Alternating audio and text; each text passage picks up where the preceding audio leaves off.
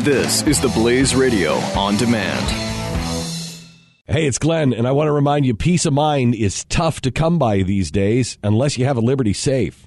With a Liberty Safe, you won't worry when you leave the house because you'll know your valuables are protected. And right now, you can get free delivery to your home on any Liberty Safe. Go to LibertySafe.com for factory direct pricing. LibertySafe.com, made in the USA, lifetime warranty, and peace of mind. LibertySafe.com. Glenn Beck. The Blaze Radio Network.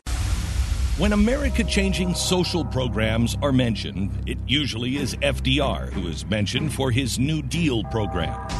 But the president who perhaps deserves the most credit, or rather blame, is Lyndon Johnson. LBJ pushed a raft of new programs, all with FDR in mind. Cambridge University historian Anthony Badger, who wrote FDR, The First 100 Days, described LBJ's near obsession with FDR like this. In April of 1965, he pressed his congressional liaison man, Larry O'Brien, to, quote, jerk out every damn little bill you can and get them down here by the 12th, because on the 12th, you'll have the best 100 days. Better than he did.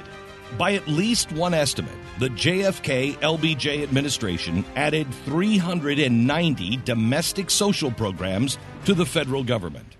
Prior to their time in office, the entire federal government only had 45 such programs. The Great Society was the New Deal on steroids, the most destructive, anti-democratic, and anti-entrepreneurial program of the 20th century.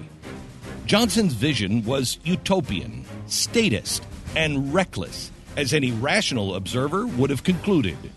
But the grief of a nation reeling from an assassinated president and the general sense that America was spiraling out of control, coupled with the fear of doing nothing, polluted rivers, impoverished cities, failing schools, and so on, spurred LBJ to act.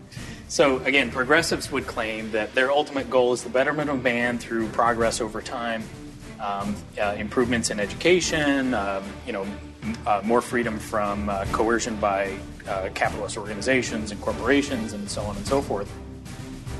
What we've explored here, though, is that one of the key drivers for progressives is fear. So, again, there are these things out there that terrify them. They use those things also to terrify us, and then they present us with a solution to whatever that perceived threat is, that perceived problem. Here's the thing, though. If you actually look at progressivist policies applied to humanity, they're regressive. They don't actually create progress. You can take anything that you want. Take the war on poverty. You can take prohibition. Did any of those things actually result in the goal that it was trying to achieve? The war on poverty has just made more poor people. It's created a wider gap between the wealthy and the poor. It traps people in the very process of being in poverty. It doesn't allow them out of it.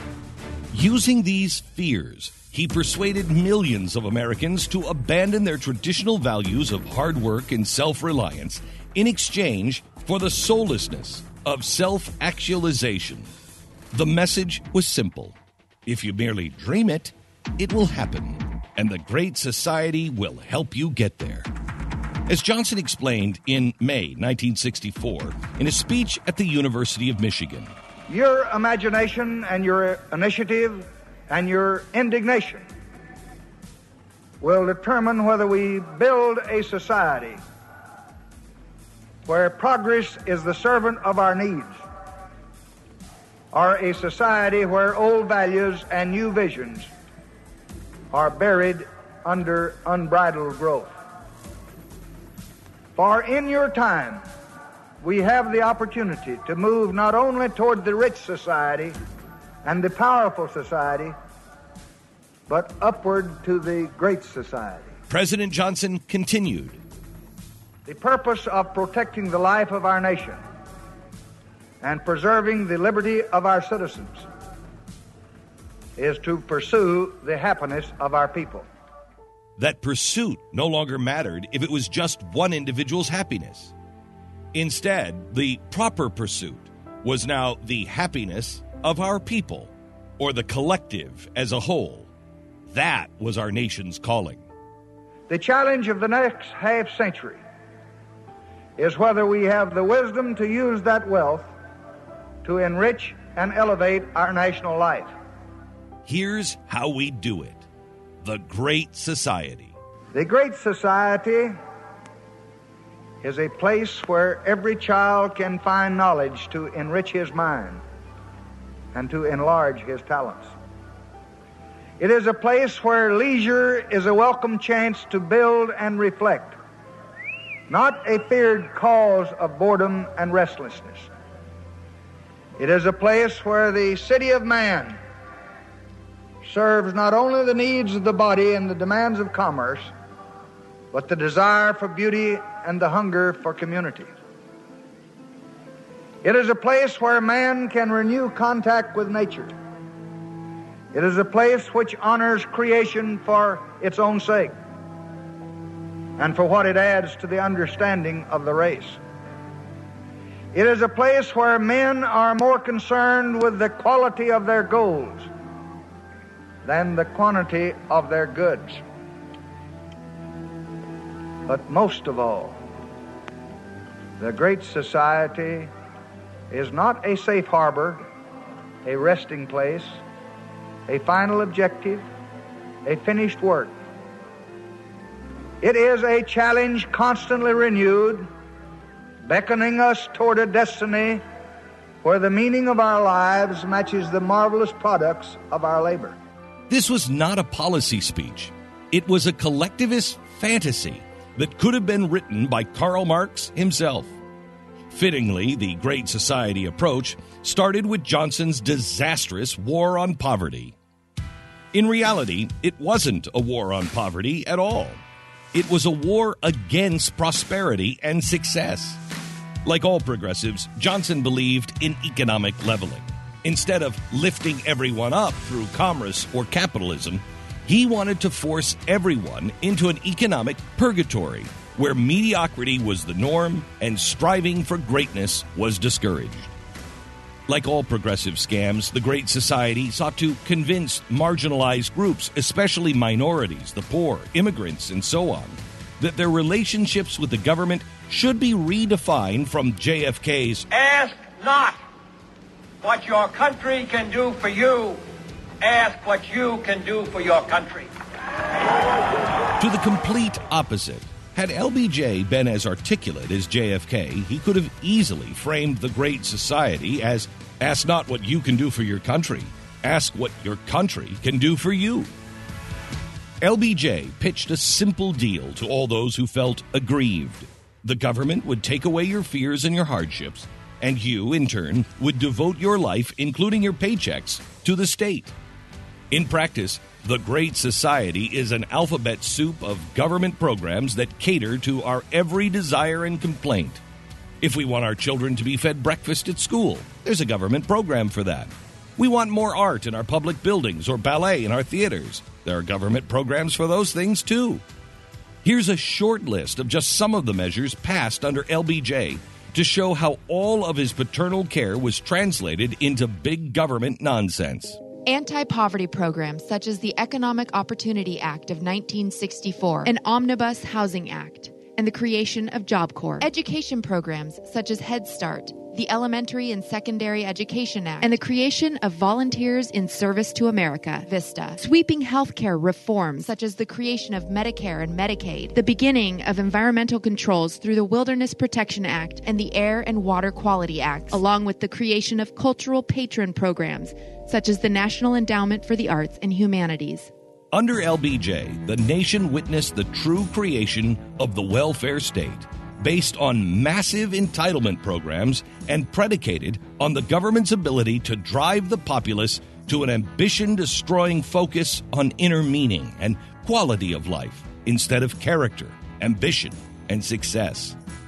This in turn created a crisis of conscience and confidence in people that made them both susceptible to undermining traditional norms and predisposed to reliance on the state to handle things that were too hard for them. LBJ laid the groundwork to create an environment of self-actualization through the government, conservation programs, federal patronage of the arts, and public broadcasting, just to name a few. These were not meant to foster national elevation or celebrate America's greatness. They were created as a corporate, secular replacement of religion, as sources of spiritual fulfillment for the masses. Replace God with government, and you control not just people's minds, but their hearts and souls as well. Johnson's conclusion in his Ann Arbor speech that day in 1964 should be telling for anyone who wondered how the founders and their principles have become so marginalized over the last few decades. So let us, from this moment, begin our work so that in the future men will look back and say, it was then, after a long and weary way,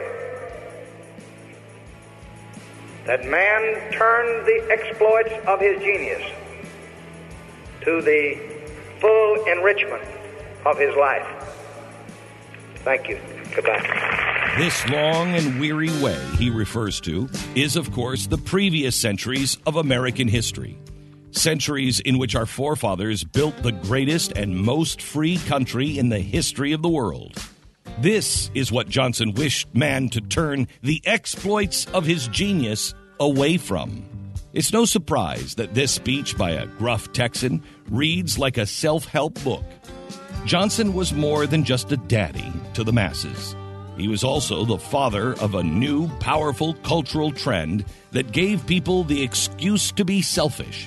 The me generation would have never existed if Johnson hadn't set out to specifically engender self-obsession. True freedom didn't come from hard work or any kind of traditional definition of professional achievement, such as becoming a doctor or a lawyer. True freedom, Johnson argued, could only be obtained by pursuing whatever you personally found fulfilling, whether other people found it useful or not. Glenn Beck. This is the Glenn Beck Program. Glenn Beck. The Blaze Radio Network. In the next 19 seconds, you could sell your home. Okay, it's not going to sell your home, but you're going to take a big step toward getting it sold. Go to realestateagentsitrust.com and find an agent selected by my team, a professional who shares your values and speaks the truth. Sell your home fast and for the most money. Get moving at realestateagentsitrust.com.